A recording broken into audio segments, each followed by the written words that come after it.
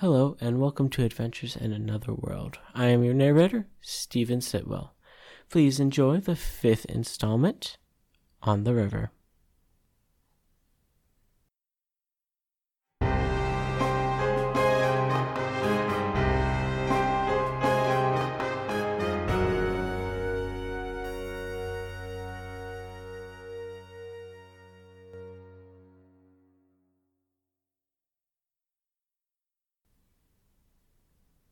My first time out in the forest was also my first time free from my mother's ire.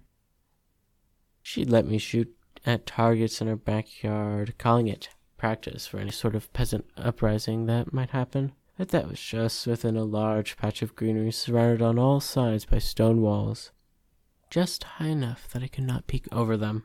As I grew taller, some sneaking suspicion sat in my soul that my mother had the wall grow taller as I did. I would not be surprised. Besides those moments in that grassy field, all my time was spent in my mother's house, reading books she gave me.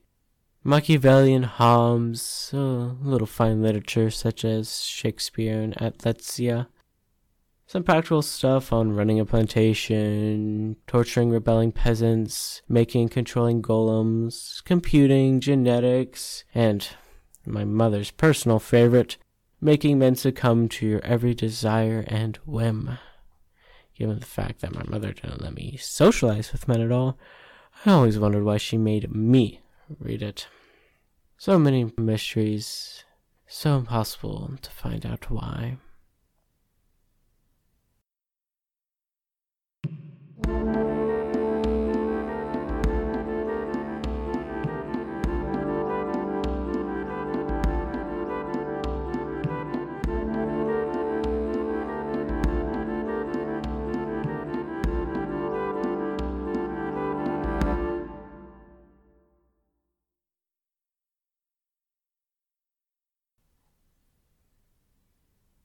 We were along the side of some underground river in the realm of Modusu. We saw a canoe on this river, tied up to a wooden post. Upon seeing that canoe, Calyax the Calcified asked, "Dear Saronime, can you paddle?" "Not well, or more aptly, not at all. There's no time like the present to learn. Your trite aphorisms are growing unbearable." The phrase trite aphorisms is as much a trite aphorism as the aphorism I spoke. Calyax, you have to understand that this river is not necessarily the best river to learn how to paddle a canoe on. Don't be afraid. I learned some water magic from a priestess of Numenda a while back, so I can slow down the waters while we're on it. Isn't that what all sorcerers say before someone ends up seriously injured?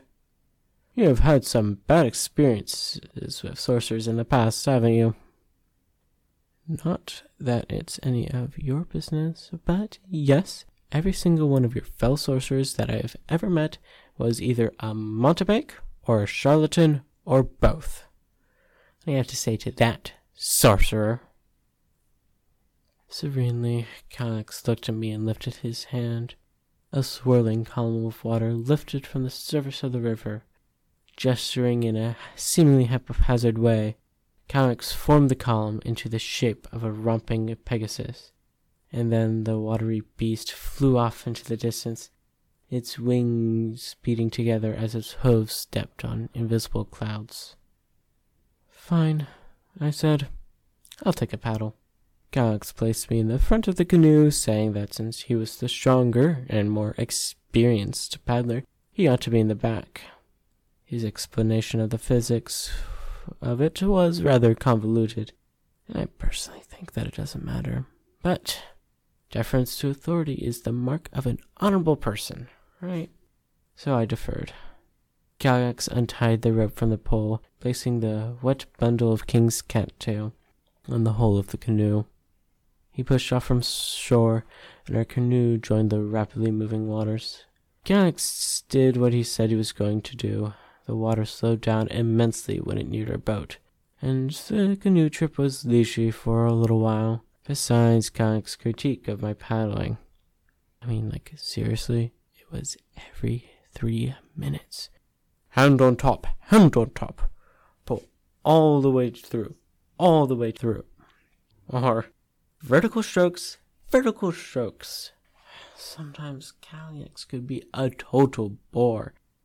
Rather quickly, the shoreline disappeared from view, and the vines climbing on the top of the ceiling began to taper and fade away.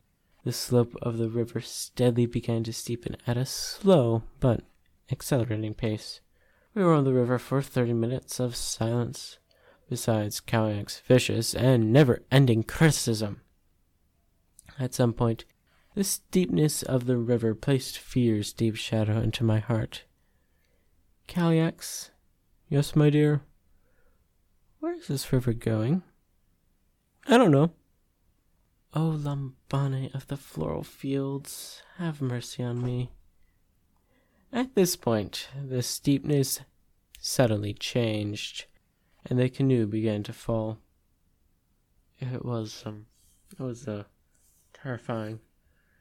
It was as if I was floating, for the canoe was no longer supporting me, but yet, still, my body knew that I was plummeting at a too fast acceleration, and my stomach grew sick to the point, well, you people know about which I'm saying. There's no need for me to say it out loud. It was an awful feeling. Awful. Sick stomach. Ugh. But by no means as awful as the actual impact. We fell for too long. Way too long. We hadn't reached terminal velocity yet, but we were too close to it for my personal comfort.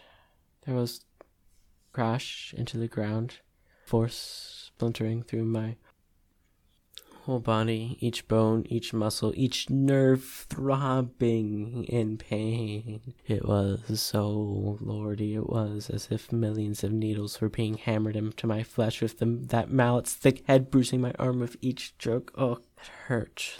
Lord, it hurt. It hurt. Somehow, that flimsy Kevlar canoe did not splinter into millions of pieces, and it survived the fall.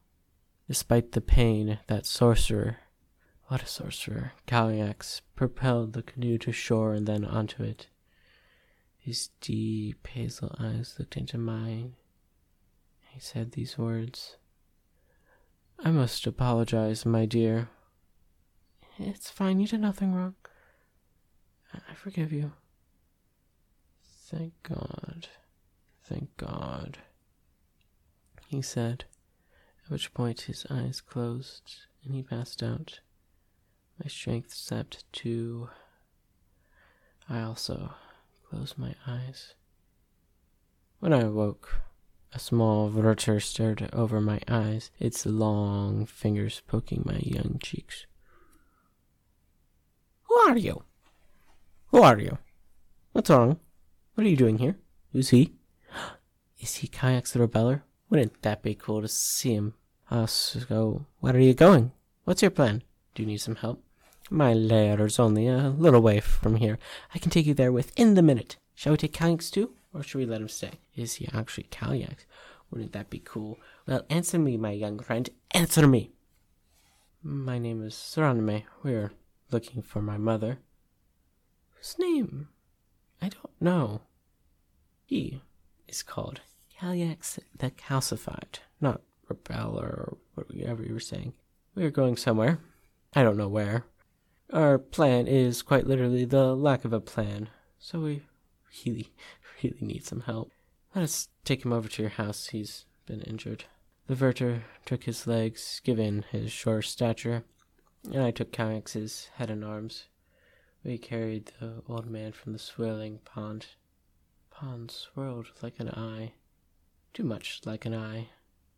The ground eventually turned from sandy shore to more clay-like soil, the plants turning from grasses and king's cattails to bushes and wild flowers.